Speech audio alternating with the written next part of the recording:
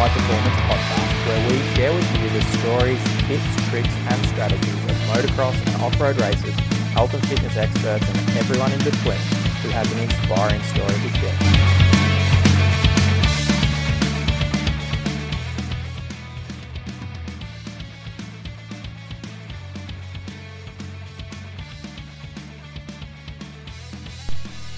This episode of the podcast, we've got Daryl Griffiths back on from Shots Nutrition. He was actually our first ever podcast guest.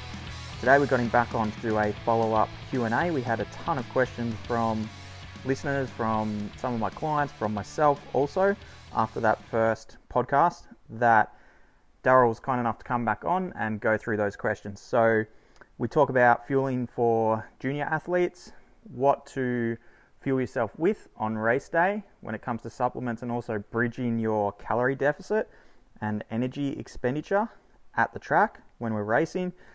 Caffeine in training and racing, how it affects the body, should you, shouldn't you use it, why perhaps a low carb or keto diet, which is all the craze these days, is perhaps not the best nutritional approach for high intensity athletes like motocross and off-road athletes. And we also touch on what the future holds for Shots coming up in the next 12 months, which is really exciting too. So as Daryl said at the end of this podcast, he's more than happy to keep doing these. So if you've got any more questions about hydration, nutrition, what you should be fueling yourself with when it comes to racing and training, etc., hit us up. I'm more than happy to get Daryl back on and do another follow-up podcast so you guys can keep learning awesome information. So if you haven't already, please jump over, check out our website, 100percentstrength.com. We can get all the podcast episodes there now too, online. You can check out our blog, which is going to be getting updated this week with a couple of new blogs, and we've also got some new information there about our online training options and what that entails. So if you haven't already, jump over there, check it out, 100percentstrength.com. We'll get straight into this episode with Daryl from Shots right now.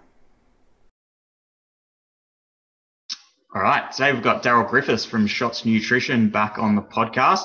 He was our first ever podcast guest, actually. So we got him back on today for a bit of a Q&A, a bit of a follow-up. How's it going today, Daryl? Yeah, good, mate. Thanks for having me back. That's okay. Thanks for coming on. How did you spend the Christmas break, mate? We've moved down to Hobart. We're in West Hobart now. So I spent a lot of time on my new MTB bike riding the trails here. And yeah, very nice. Yeah, been riding the last couple of months and still haven't got anywhere near riding all of them. So looking forward to exploring down here. Yeah, it's a pretty nice place. My wife's family's from Tassie, so we spend a little bit of time down there. Yeah, the mountain biking scene down here now it's gone off. It's yeah. So I'm looking forward to having some of the riders come down and spend some time and do some training down here. It's a damn good place to train. Yeah, I'll bet.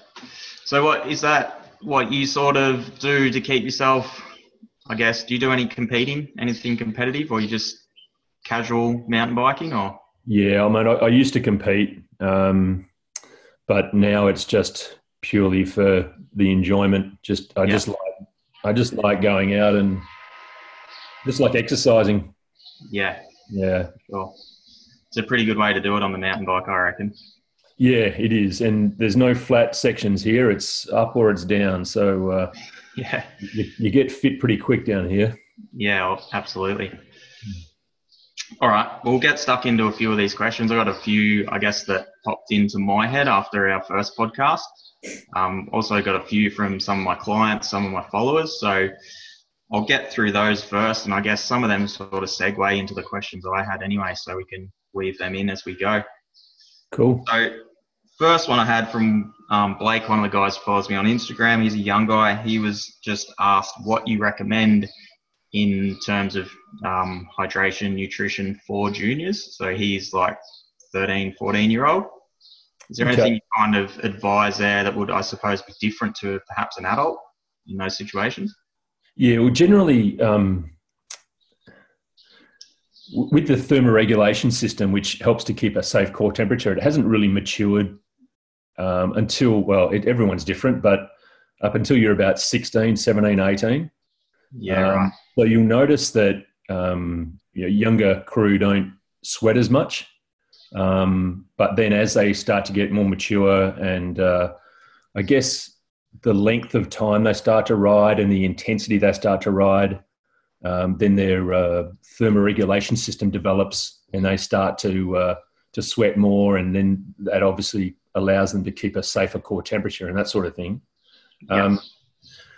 But the most important thing, I think, for the younger riders, obviously because the length of time they're racing for is not as long, the most important thing is making sure that they start, well hydrated, but importantly, well fueled as well. So what I've got all the senior guys doing now is making sure that whether it's a prologue, whether it's just a short race or whatever it might be, that they take an energy gel 10 minutes before the start of every race. Yeah. Now, not just for muscle function, but really important that there's a good amount of circulating blood glucose for the brain to access. Yeah. Particularly when you have to make all those decisions really quickly. So that's the biggest advice, I think, for the younger guys is just to start, and girls, is to start thinking about, right, my bike's fueled, but am I fueled? So that's a good way to think about it. Yeah, absolutely. Next one was from an off-road guy. His question was what he should consume to stop cramping before long enduros. Okay. So if you do experience cramping, what I've researched over the time is, sorry, mate. That's okay. Technology. Sorry, people calling me. What I've recognised over the time is that if you're more likely to cramp, you have a higher sweat rate. So the volume of sweat that you lose is higher. But importantly, the concentration of sodium that you lose in your sweat is higher. Yeah. So my advice would be, firstly, when you go out training, what you want to get an idea of is how much sweat you're actually losing. Now, I know it's hard to mimic race day, but if you can find a nice 1 hour circuit where you can get close to race pace, yeah, and do your pre and post weighing. So you weigh yourself before and then weigh yourself after the hour, and you sort of get an idea of how much sweat you lose in that time. That'll give you an indication of, okay, let's say, for instance, you lose 1 litre. Now, you're going by what your stomach can tolerate. So you're never going to drink an amount that you lose. You'll always lose more than your stomach's able to process. So if you're losing 1 litre an hour, you would probably aim for around 500 or 600 mils an hour. Now, your sweat rate, or the amount of sweat you lose, is going to be dictated by intensity, or how hard you're going on the bike, but also obviously the environmental conditions. So if it's cold, then you're likely not going to be sweating much. You don't need to drink as much. But then in the warmer months, where you notice that you get off the bike and you're just drenched. So that's where it's having a good understanding of how much you're losing, so then you can address your losses. And my advice, if this guy is experiencing cramping, that he needs to add some more sodium to his fluid, because sodium has the biggest impact on muscle function. And if we lose too much, then for whatever reason, that mechanism is that the brain sends a message that it's not getting what it requires, and it just cramps us up to try and slow us down. Yeah, for sure. Do you think it can sometimes, like I think you're definitely absolutely right with the sodium for sure. Do you think it sometimes can have a bit to do with perhaps maybe not training enough correctly, conditioning the body, and we're just asking it to do something that it's perhaps never done before?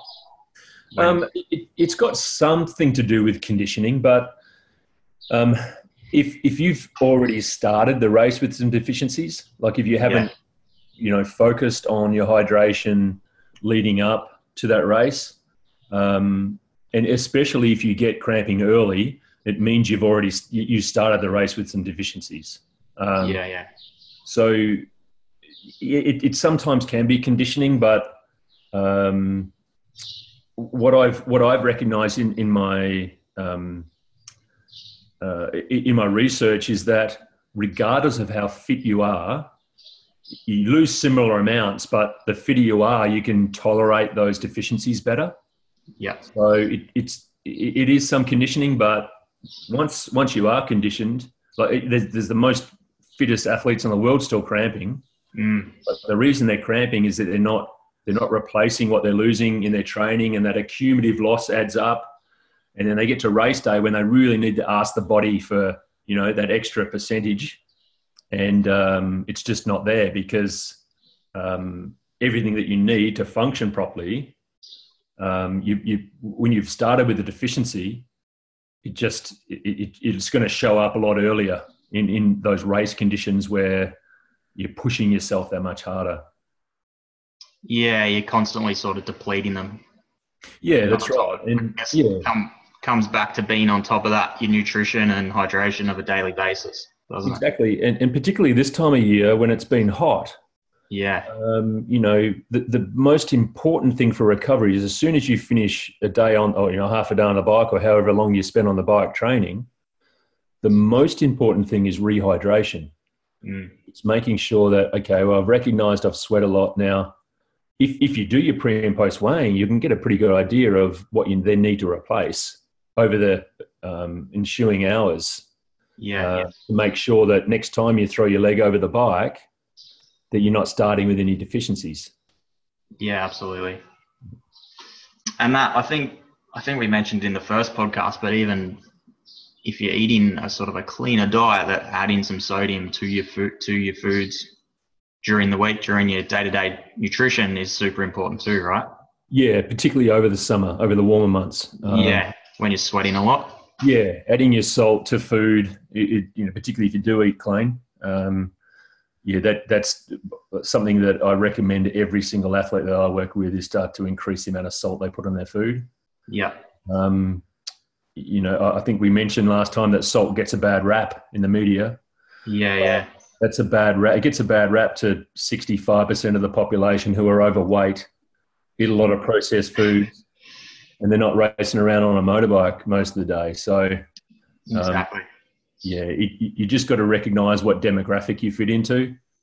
And if you're losing a lot of sodium, you need to replace it. And just to reiterate how important sodium is, if the sodium concentration of our blood drops too low, it's life-threatening.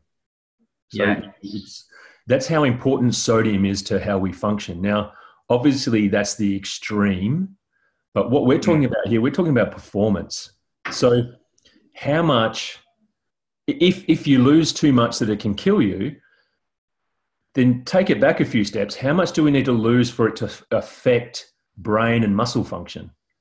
Yeah, absolutely. So that's the thing. So if you're starting with some deficiencies because you haven't addressed them that well in training, and then you go into a race asking your body to actually, even go quicker than you do in training, then these issues with mental function and muscle function are going to be impacted by that.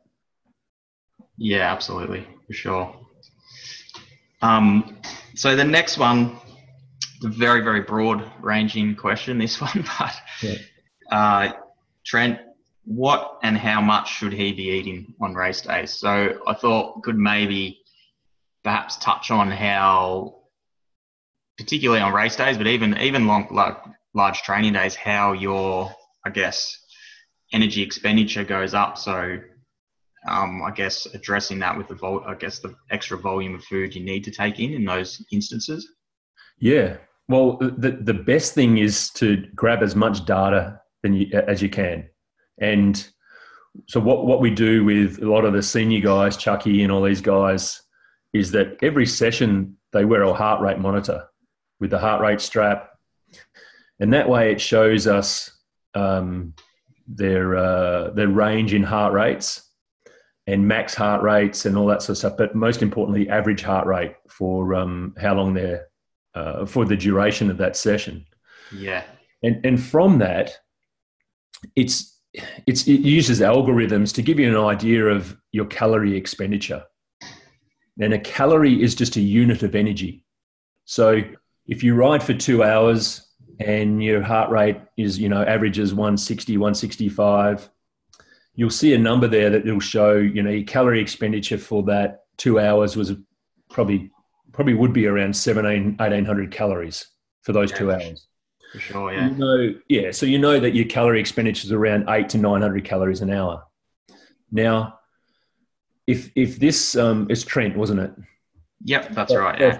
If Trent's doing a 3 or 4 hour event and he's averaging that sort of heart rate zone, then he knows that he's burning, say, 800 calories an hour or 800 units of energy.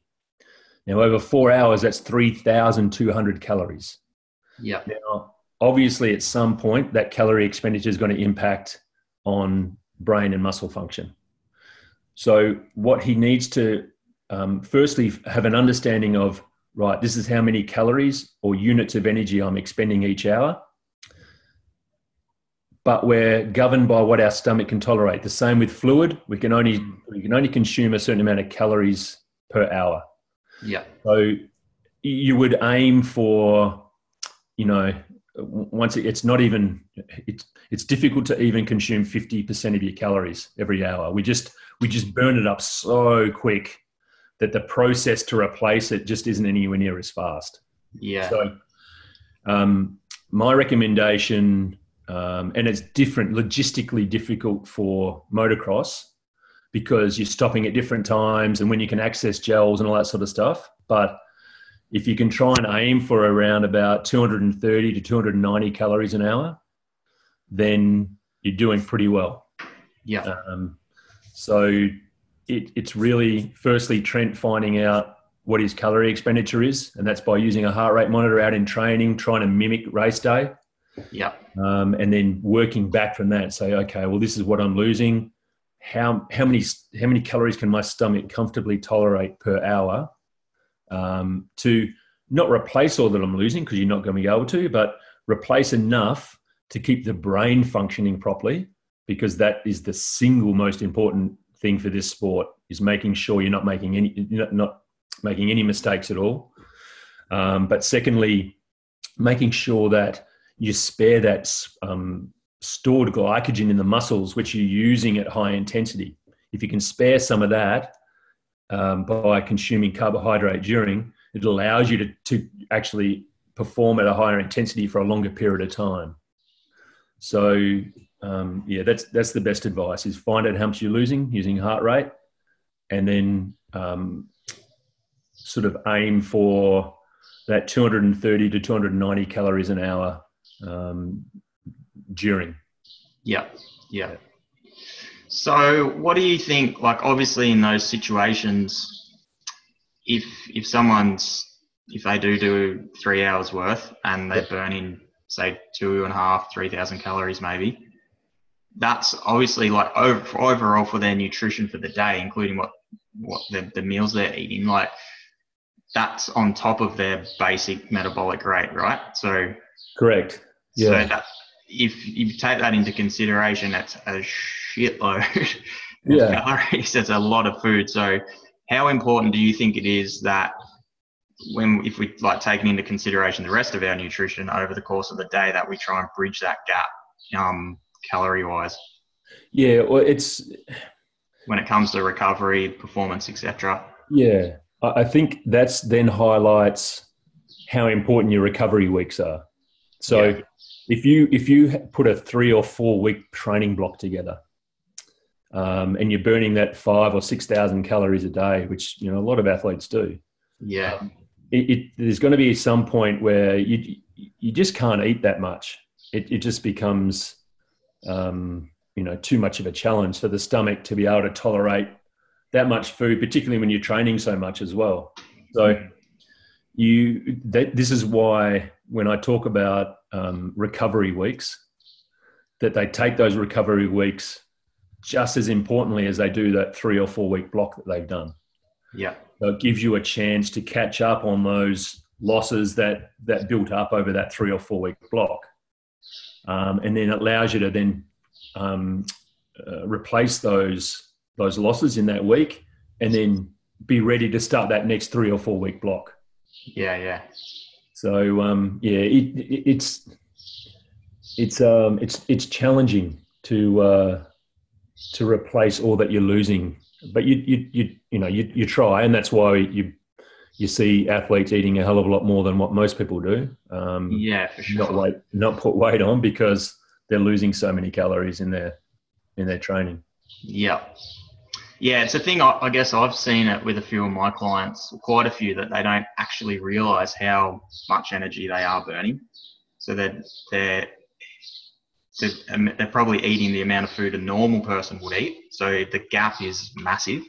Yeah. So, yeah, I just thought I'd get your point of view on that, because it's I know, like, I'm sure you would have seen, there's like, if you're in a huge deficit for consistently, sort of, I guess, unaware of it, it can actually have detrimental effects on your immune system, things like that as well, can't it? Exactly. That's exactly what I was going to say when you, I was just about to say, well, what it does is it compromises your immune system. Yeah. But also, just small muscle tears, just all those little niggly things that you get, that's just it just manifests itself if you're just under fueling all the time. But I don't mean just shoveling crap in, which sadly a lot do, because they, it's that quick fix. Yeah. Being mindful to to be organised and prepared, and have real food, not just stuff that's easy to access. Yeah. It's a challenge, but the cleaner you can eat. I use this analogy, and I love working with motorsports, because you put shit fuel in a bike, you're not going to get results. Your bike's not going to perform well. It's the same with the body. You put shit fuel in, body's going to respond negatively. So absolutely, yeah. It is, like you say, it is. I think it is a lot of work, but when you want to perform at that level, it's a commitment that you really need to take on, I think, because it does make such a huge difference. Oh, massively. Like that was the thing with Chucky. That was the turnaround with Chucky, was that we really cleaned up his diet. And he was, inconsistent in his results. Like, he'd do really well and then not so well, and really well and not so well. And so when I got a hold of him and we said, look, these are the things you need to be mindful of. You just need to get rid of all the crap food. Yeah. Eat clean. And the difference in his results from doing that was massive. But it's not easy. It really isn't easy to do. No, especially when you're traveling stuff. It comes back to that being prepared. That's right. So you just got to be a bit more organized, and with the understanding that, an analogy every time. Like, if you put shit fuel in your bike, it's just not going to run well, and the body's the same. Yeah, exactly. Yeah. So another question. It's, I guess, similar to the nutrition, but more on the hydration side. So in the lead up to an event, to I guess, like whether it's a long off-road event, or perhaps, I think, guy who asked this question is actually a mountain bike event. So what can we do in the lead up, hydration wise? Should we be trying to load up on hydration and salts in the lead up before an event, especially if we know it's going to be hot? Yeah, well, that's the thing. If it is going to be hot, you can't really load up. You can't drink an amount or increase the amount of sodium than what your body can actually tolerate. Or there's a balance of blood, of fluid. There's a balance of sodium that is unique to you. Yeah. So I think the biggest problem with athletes going into a hot race, and even at the high level, is that they try to load up too much, and a lot drink just plain water, lots and lots of plain water, thinking that, okay, well, it's going to be hot and I want to make sure that I'm hydrated and all that sort of thing. But drinking lots of plain water can actually dilute the sodium concentration of your blood. Yeah. And you've already then started that race, or you're starting that race with some deficiencies. So my advice is that if you're racing and it is going to be a hot day, then just drink a normal amount. What does that mean? Drink 500 ml to maybe a litre in the couple of hours before. You don't have to be too fastidious about drinking heaps in the 2 days before, because if it's a big race, you're not doing that much anyway. So you're likely got your feet up and you're taking it easy and making sure that you're fueling those muscles up with the glycogen, and you're resting so that you can really smash it out on race day. So in that case, you would just drink a normal amount that you would during the day. You don't need to increase it, because you're just going to weed it out anyway. So I think in the couple of hours before, that 500 to a litre an hour, just making sure that you've topped up, but making sure it's not plain water, that you've got sodium in there as well. Yeah. Without that sodium, the water's not going to make it into the cell. So, and if the cell's not hydrated, then you're not hydrated. So that's why every time you drink, when you've been sweating, you need to have that sodium present to move that water into the cell. Yeah, for sure.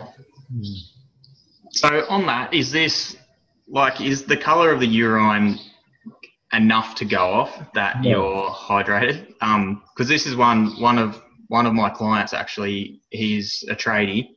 Yep. So that heat wave we've just sort of been through, he was working in that 45 degree heat, drinking 12 to 15 litres of water. Yep. With adding electrolytes, and he reckons the colour of his urine was still like yellow, like looked really dehydrated, the colour of his.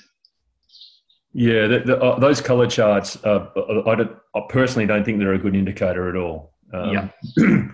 You can drink copious amounts of water, and when you say electrolyte, if it was just a commercial electrolyte, there's not very much sodium in them anyway. So,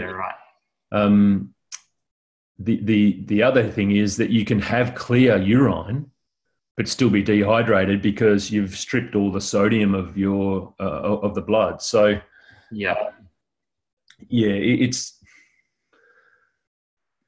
I guess it's good in some ways, but it's not always giving you the right message. Yeah, it's not accurate. Yeah. I'm actually working with a client now who's a V8 supercar driver. Yeah. So he had a question. They actually use cooling suits. Like obviously when he's in the car, they use a cooling suit. Yeah. Obviously it's super hot in there. He had a question: is there a benefit to using that cooling suit pre-race, or perhaps even doing an ice bath to try and get his core temperature or body temperature down a bit before he hops in the car for a period of time? Yeah, well, the thing is, like this guy would have recognised with different motors, they'll prefer different temperatures and they'll function differently at certain certain temperatures. The human body is exactly the same.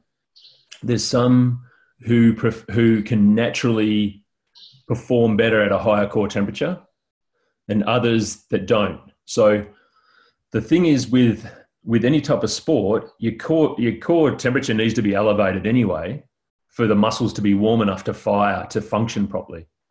The thing with a cool suit is, it's great that, you can help to keep that core temperature down, but it just depends on how well it's doing that you don't rely exclusively on that core suit, that you're still, hydrating as well. So any V8 supercar drivers that I've worked with, we've always done that pre and post weighing, even with a cool suit, because it can get up to 65 degrees in those cabins. Yeah, for sure. making sure that you have an understanding of, right, cabin temperature, outside temperature, 20-minute stint, 40-minute stint, whatever it might be, that you have an understanding of how much sweat you're actually still losing. A lot of people put these cool suits on thinking that, okay, well, I don't need to drink because, I don't feel I'm sweating as much. But yeah, even with a cool suit, you can lose a lot of sweat in those cabins. Oh yeah, I bet. The thing is with ice baths, I personally, the problem I have with them is, once again, you feel good when you've jumped in one, especially when you're really hot. Yeah. But it hasn't addressed the reasons why you feel like crap in the first place. Is that when you've sweated, you've lost blood volume. So jumping in an ice bath isn't going to address your blood volume loss. Yeah. Jumping in an ice bath isn't going to replace all the sodium that you've lost. So the other thing too is if you're fully submerged, what happens is the brain instinctively sends a message to all the internal organs that, because when you dive into something cold, our instinct, or the brain's instinct, is to shuttle all the blood to the internal organs to keep them warm. Yeah, for sure. So which requires massive amounts of energy. Yeah. So if a V8 car driver, or Fink Desert Race or whatever it is, and the guys go, well, should I do an ice bath between stints, or should I do an ice bath at the end? My answer generally is, well, no, no, because you've just expended a huge amount of energy. You don't want to expend more energy by trying to keep the internal organs safe, because that's just a human instinct it's a survival mechanism, I suppose, isn't it? Survival mechanism, perfect word for it. So my advice is just get some cold towels, but most importantly, have your fluid with your sodium in there, but have it chilled, because a chilled beverage will bring your core temperature down so much faster than an ice bath will. Yeah. And you're addressing that blood volume loss, and you're addressing that sodium that you've lost. Yeah, for sure. So a chilled beverage will work infinitely better than an ice bath. Yeah. Yeah. Yeah, awesome. What's your thoughts on caffeine, either pre-race or during? My recommendation is avoid caffeine at the start. Yep. Caffeine, it's a stimulant. It doesn't actually give you any energy. What it does is alter the perception of how you feel. Mm. So those times where you're in a race and you're just thinking, oh man, I feel like crap, that's the best time to start taking caffeine. Yeah. What the caffeine does is alter that perception of how you feel, and it helps to numb those negative thoughts and negative voices you get in your head. But interestingly, not everyone will get that same feeling. I did a lot of research with caffeine, and some athletes, they don't have any response to it at all. It does nothing to them, even if we give them big doses. Yeah. Then there's another group who would have a mild response, like, oh yeah, that feels good, it's not too bad. But then there's other athletes who'll take it and then turn into rockets, like they just get a really good boost from it. So it's really a very individual thing. But the best thing is to have an understanding of, particularly for an endurance event, is you don't want to take it too early, because if it does have an effect on you, you don't want to be racing based on a perceived perception of how you feel. You want to be racing that first couple of hours based on how you actually feel. Because if you're all jacked up and just going at it, then those last 2 hours of that race are going to be a struggle, because you've used all your bickies up early. Yeah. So it's about measuring your effort. And if you don't measure it properly by being stimulated by caffeine, then the back end of that race is likely to be not so flash. Yeah, struggle. Yep. Yeah, I think you're right. I think even for guys, I know like guys that perhaps struggle, get a bit anxious at the start of races or can't sort of calm themselves. And I think caffeine is definitely a bad idea in those situations too. Yeah, if it's a 10-minute prologue or something like that, yeah, and you're really feeling a bit lethargic and not into it, then you can take some caffeine or something just to sort of pick you up for that really short stint. Yeah. Yeah, I'm keen to hear your thoughts on this one. I've had a few people ask me this about why the keto or low carb is not optimal for someone who's obviously an off-road or a motocross athlete. Obviously, we're working in that predominantly glycolytic energy system. So can you sort of give us a bit of knowledge around why a really low carb diet is not optimal in those situations?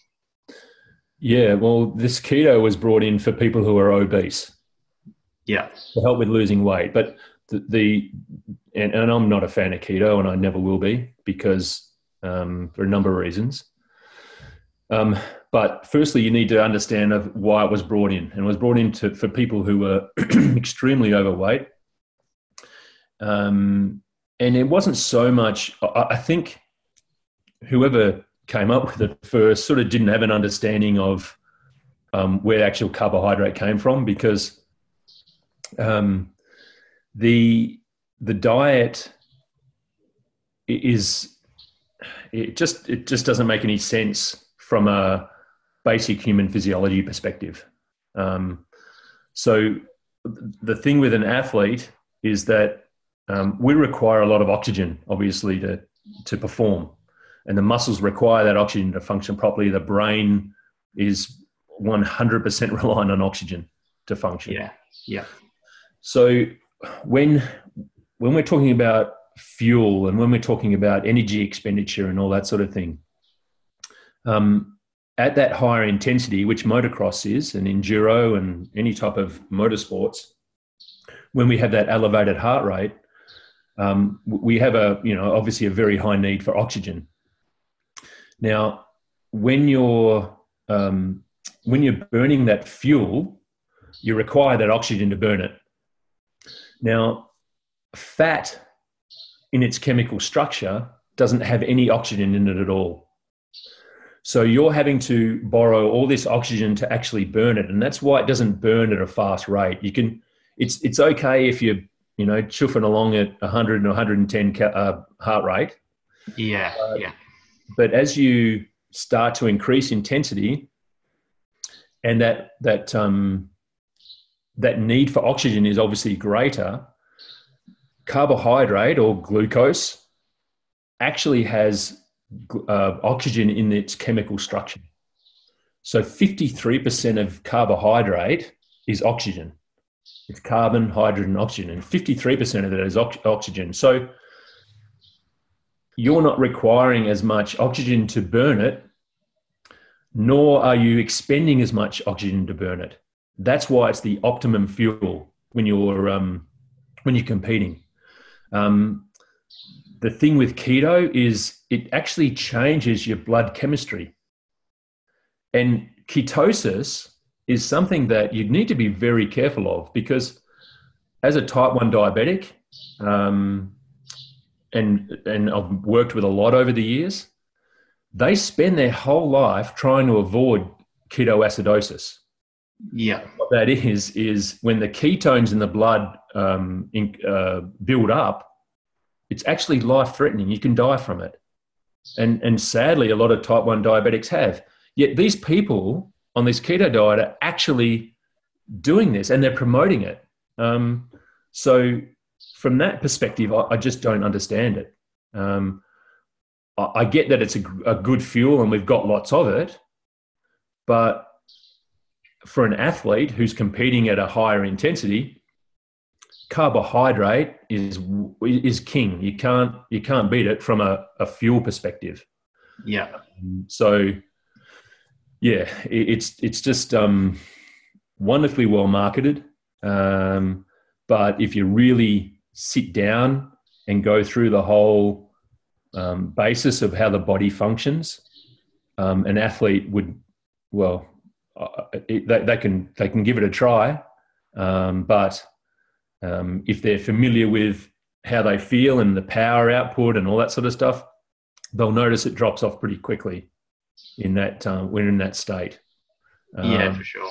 Yeah, and the thing is that the keto people that I do work with, they're actually consuming a lot of carbohydrate. They're eating fruit and vegetables, which is all carbohydrate.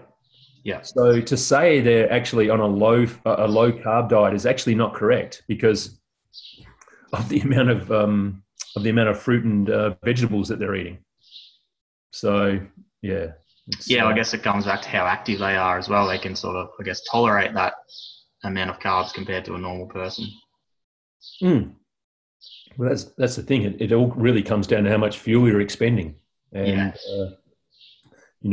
fat has 9 calories per gram. So, from a refueling perspective, you don't need to eat as much to get the same amount of calories. You could eat half the amount of carbohydrate to get the same amount of calories.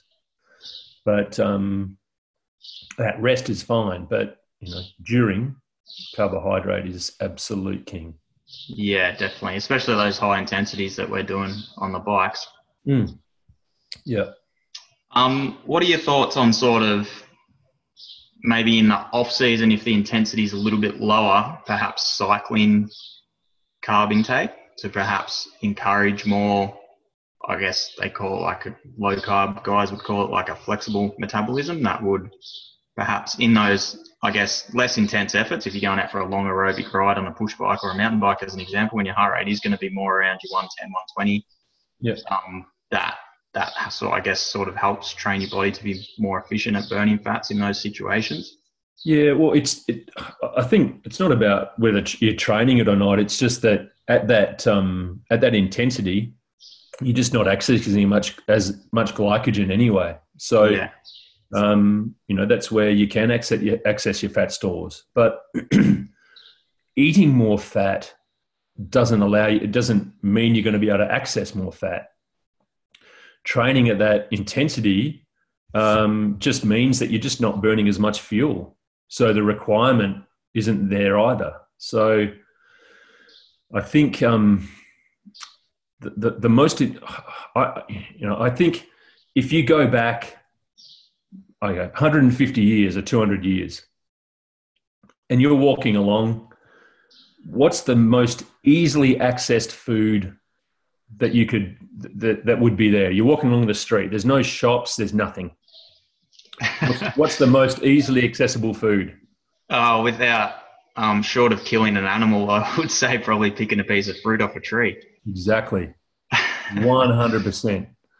So, and the reason that is that our body is very, very reliant on glucose. Yeah, glucose is the single most important fuel for the body. And without it, the brain is not going to function properly. So this is where, and if you break it down, you go, okay, well, it's 200 years ago. The most easily accessible food is fruit, and that's something that I can get everywhere. And all I need to do is pick it and eat it. Protein, well, like you say, you're going to have to, hunt something down to eat it. So you're likely going to have to spend a lot more energy accessing that protein, and you're probably not going to need as much because you're not getting as much. Fat, your carbohydrates, probably, some of your meats, nuts, those sorts of things. So you kind of break it down that way. It comes down to the fact that the body is relying on glucose. Before we had supermarkets on every corner, fruit was the most easily accessible food on the planet, for the very reason that glucose is our number one fuel. And even if you are doing a ride at 110, 120, you're still relying on carbs. Yeah. Yeah. So it's just the problem nowadays is social media. Everyone's an expert, and if you think that you want to try something different, just think about basic human physiology and how the brain and muscles function. Your brain and muscles don't rely exclusively on fat. You're burning some fat, but majority is relying on glucose, which is then stored as glycogen in the liver and the active muscles, and that's our number one fuel source. Yeah, particularly in those high intensity efforts, for sure. Yeah, I think it's probably worth mentioning too that we do actually need to have some fats in our diet, though, right? 100%. Yeah, mate. The low fat craze is definitely not that. We don't want to go the other end of the scale either and have no fat or low fat. Yeah. We want to be taking some of them in, don't we? Oh, mate, absolutely. And in the book I wrote, most athletes don't get enough fat because they think eating fat makes them fat. But you've got some awesome sources of fat from, like I mentioned before, avocados and nuts, things like that, where it's good fats. Absolutely. Yeah. No, I'm not saying don't eat them, but if you're an athlete and you want proper brain and muscle function, then carbohydrate is the king. And I want to be clear that there's carbohydrate, naturally occurring carbohydrate, and there's your refined crystalline form sugars, which unfortunately are labeled as carbohydrate, and they shouldn't be. There should be a distinguishing factor between naturally occurring carbs, your fruit, vegetables, all those sorts of things, rice, potatoes, and refined processed crystalline form sugars, which are the ones you want to avoid. But they've lumbered them all into the same category. So it's hard to distinguish between the carbohydrates. And everyone goes, oh, well, carbohydrates make you fat. Well, actually don't. If you eat a diet with a lot of refined processed sugar, you're going to put weight on. Yeah. And this is the thing with, talking with Chucky and all the other athletes that I work with. It's about cleaning up the diet, but understanding, the good carbs from the shit carbs. Absolutely, Yeah, that's the key. Yeah, it comes back to that quality of source. Yeah, exactly. You look at a food and you go, right, before you put it in your mouth, how many processes has this food gone through? Yeah. That's a good way to look at it. Yeah.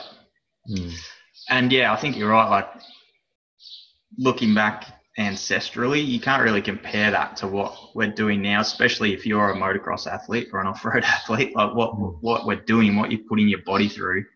You're not just wandering around hunting. You're like super stressful on your body, having your heart rate elevated for that period of time. So you've got to support that with the adequate amount of food and good quality as well. Yeah, exactly. It's a super demanding sport, not just physically but mentally. The amount of information you need to process so quickly is staggering. So that's why all the top guys and girls are realizing now how fit they are and how fit they have to be, and they're actually, when you look at the amount of work they're doing in their training now, they're elite athletes, and you need to be to stay safe on those bikes. There's a lot of power on those bikes. Absolutely, yeah. It can get dangerous if you're not fit, that's for sure. Yeah, exactly. You'll notice that you start getting tired. You're making all those just those skill errors, and you think, I changed down. I should have changed up, or I broke too early, or broke too late, and there's all those little things those little mistakes you make that, it's very different making a mistake playing tennis than it is on a motorbike. Yeah, absolutely. It can go south pretty quick. Yeah, exactly. So one last little question. We saw it kind of touched on it before, but if we're looking at perhaps a motocross athlete compared to off-road, like obviously in those situations where we're competing 3-4 hours consistently, having the gels is obviously optimal because super easy for our body to digest and use as fuel. Yep. But obviously, like anything that's more real food based is going to be harder to digest, take longer. In the case of a motocross, perhaps athlete, when they might have, say, 3 races over the day and they've got an hour or 2 hours in between those races, what do you sort of recommend there in terms of, do you think in some of those cases a bit of real food as well is a good option? Or what do you sort of recommend for your guys there? Yeah, so it really depends on how how far apart the motos are. Yeah. So if it's only an hour, the advice is you take a gel 10 minutes before the race, you take a gel immediately after, and then you would take another one about 10 minutes before the start. And the reason for that is that, there's probably not enough time by the time you finish that race until you start the next one to have anything solid. But if there's a 2-hour gap between motos, then absolutely you can look at taking something, whether it could be fruit, it could be a sandwich or a roll, maybe some chicken and salad or something like that. Yeah. That your body's got time to digest. And the thing is, you're spot on with solid foods, is it has a greater thermic effect. And what thermic effect is how much energy is required to metabolize that food and to process it. So with a gel, it has a very, very low thermic effect. So it doesn't require a lot of energy. You're not drawing lots of blood to the stomach. When you're eating a solid food, you're engaging all these different processes that require a lot of energy. So if it's only an hour or so, you need to be mindful of that. But if it's 2 hours, then you've got that time then to have some solid food and get it digested and processed by the time you're out on the bike again. Yeah, absolutely. Yeah. I guess again, it all is essentially, a lot of the stuff we've talked about comes down to training, doing it in training, and like you say, keeping a bit of a record so you actually know, well, this is what I did. This worked really well, or perhaps it didn't. So it's constantly evaluating that, and so then when you get to race day, there's no guesswork. Yeah, you'll notice that most of the athletes that perform well consistently have got a lot of that data and they've got a lot of that information already, and that stuff that they practice in their training. They go, okay, I want to mimic race day as close as possible. Yeah. I don't want to make mistakes on race day, so I'm going to make as many as I can in training. And I'm going to find what works for me, because, people can use advice and it might work wonderfully well for one person and not work well for another. So we need to all recognize that we have a unique physiological makeup, and we're going to have different ways to prepare for a race. We're going to have different ways to fuel ourselves and hydrate ourselves and all those sorts of things. So that's the best way to think, is that you're unique, and it doesn't really matter what works for someone else. It has to work for you. Yeah, 100%. That's a big one. Yeah.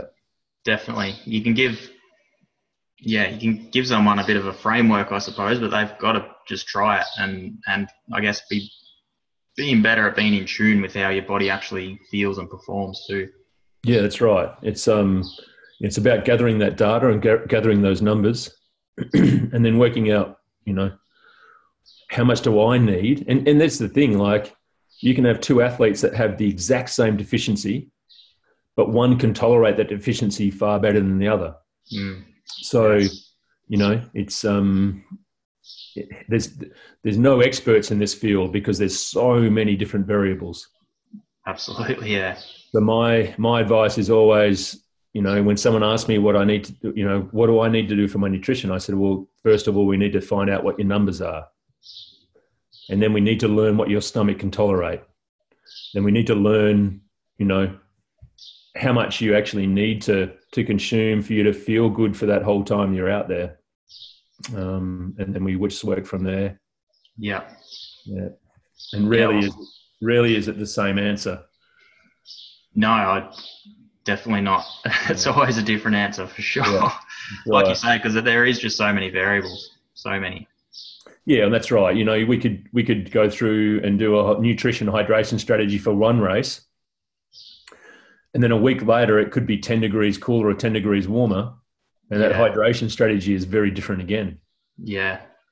So that's what a lot of these guys and girls racing need to understand, that the amount they're drinking needs to change based on the environmental conditions they're experiencing. So, you know, if you're racing down in the southwest of Victoria where it's freezing cold, where you're not going to be sweating much, you don't need to drink much.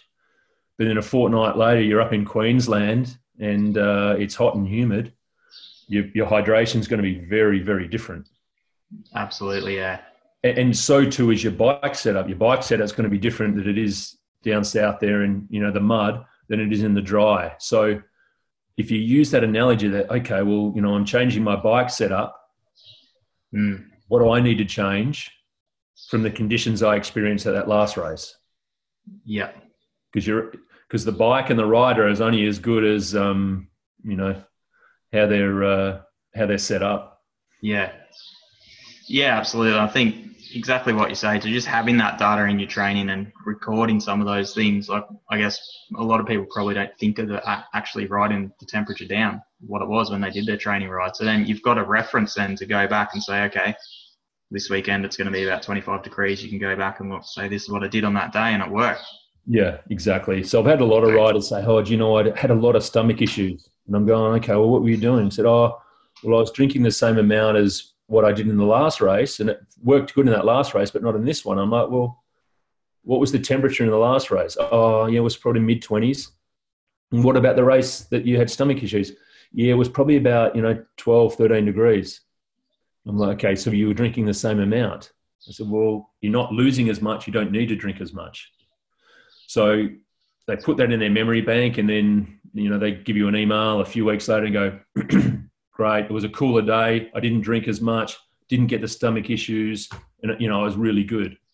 Yeah. So they know that now. They don't need to. They've lived it. So it's not something that that needs to be explained to them again. Yeah. So yeah, there's lots to it. There is, mate. Well, there's a lot of awesome information in there. Thank you.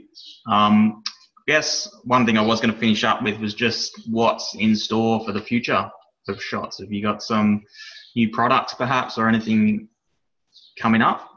I'm just working on a new formulation for the bar at the moment. It could be gluten-free and preservative-free and nothing artificial and vegan and all that sort of stuff that's getting more popular. So yeah, just been working on that, and there's a company that's contacted us who we might be doing a rebrand because they're keen to get all of our products into the US, which we can't get into the US under the Shots brand. So you might see a different brand pop up, all the exact same formulations, but just under a different name, which probably, all going well, will be happening in the next 6 months or so. Awesome. Yeah, so it's not an easy process, but I'm just going through all that at the moment. But the good thing is, because we're just a husband and wife gig at the moment, we'll have another 4 or 5 people involved in the business with this new rebrand. So there's all this information that I've learned over the last 20 years. I'm passing that on to these other people.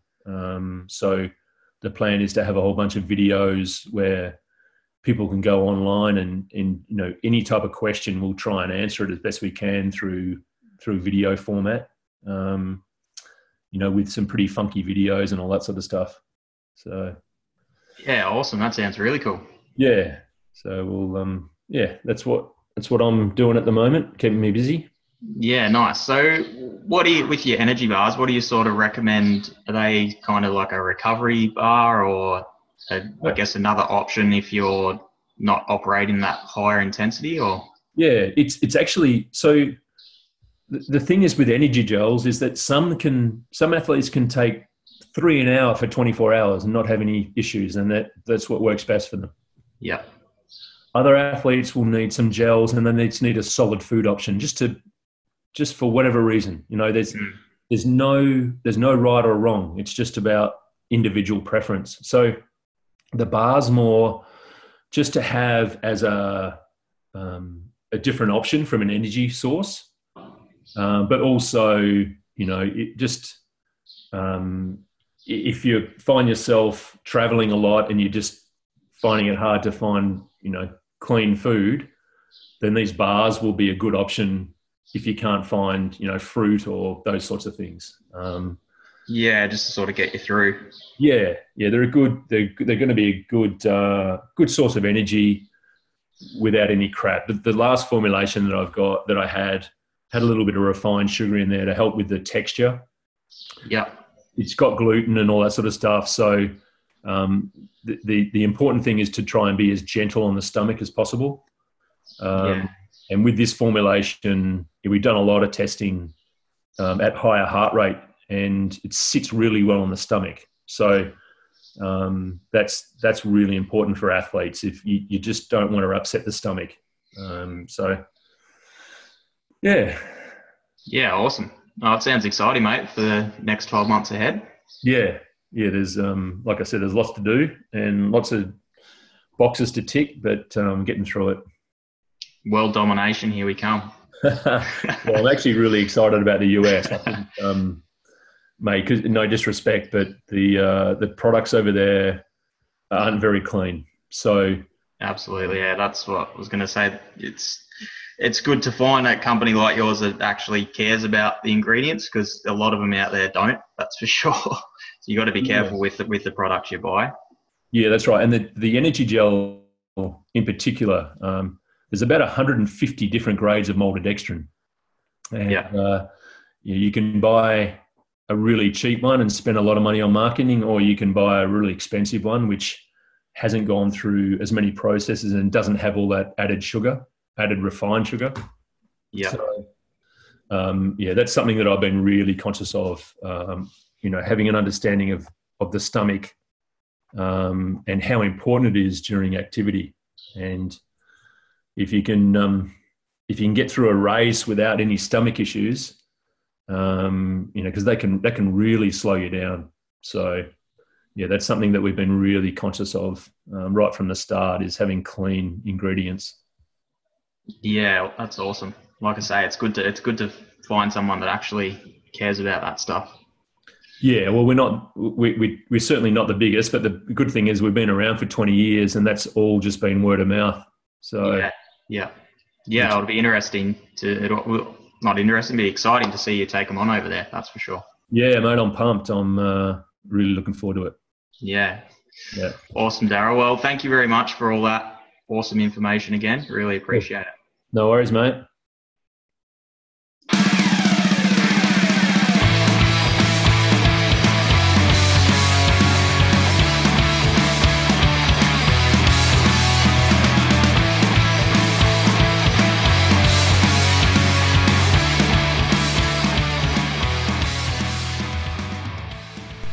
Thanks for listening to the Ben Greenwood High Performance Podcast. For more information on this podcast episode, please check out the show notes, and to check out more of my content, shoot over to my website, www.100percent-strength. That's www.100percent-strength.com. 100% strength to us means giving 100% effort to any challenge we face, whether that's in life, whether that's in the gym, or whether that's out on the track. So you can check out some of our free content online. We've got a blog there. We've also got an email list you can subscribe to stay up to date with events, tips and tricks on a weekly basis. And I'd really appreciate if you give us a follow on Facebook or Insta too. Until the next episode, give it 100%. Peace out.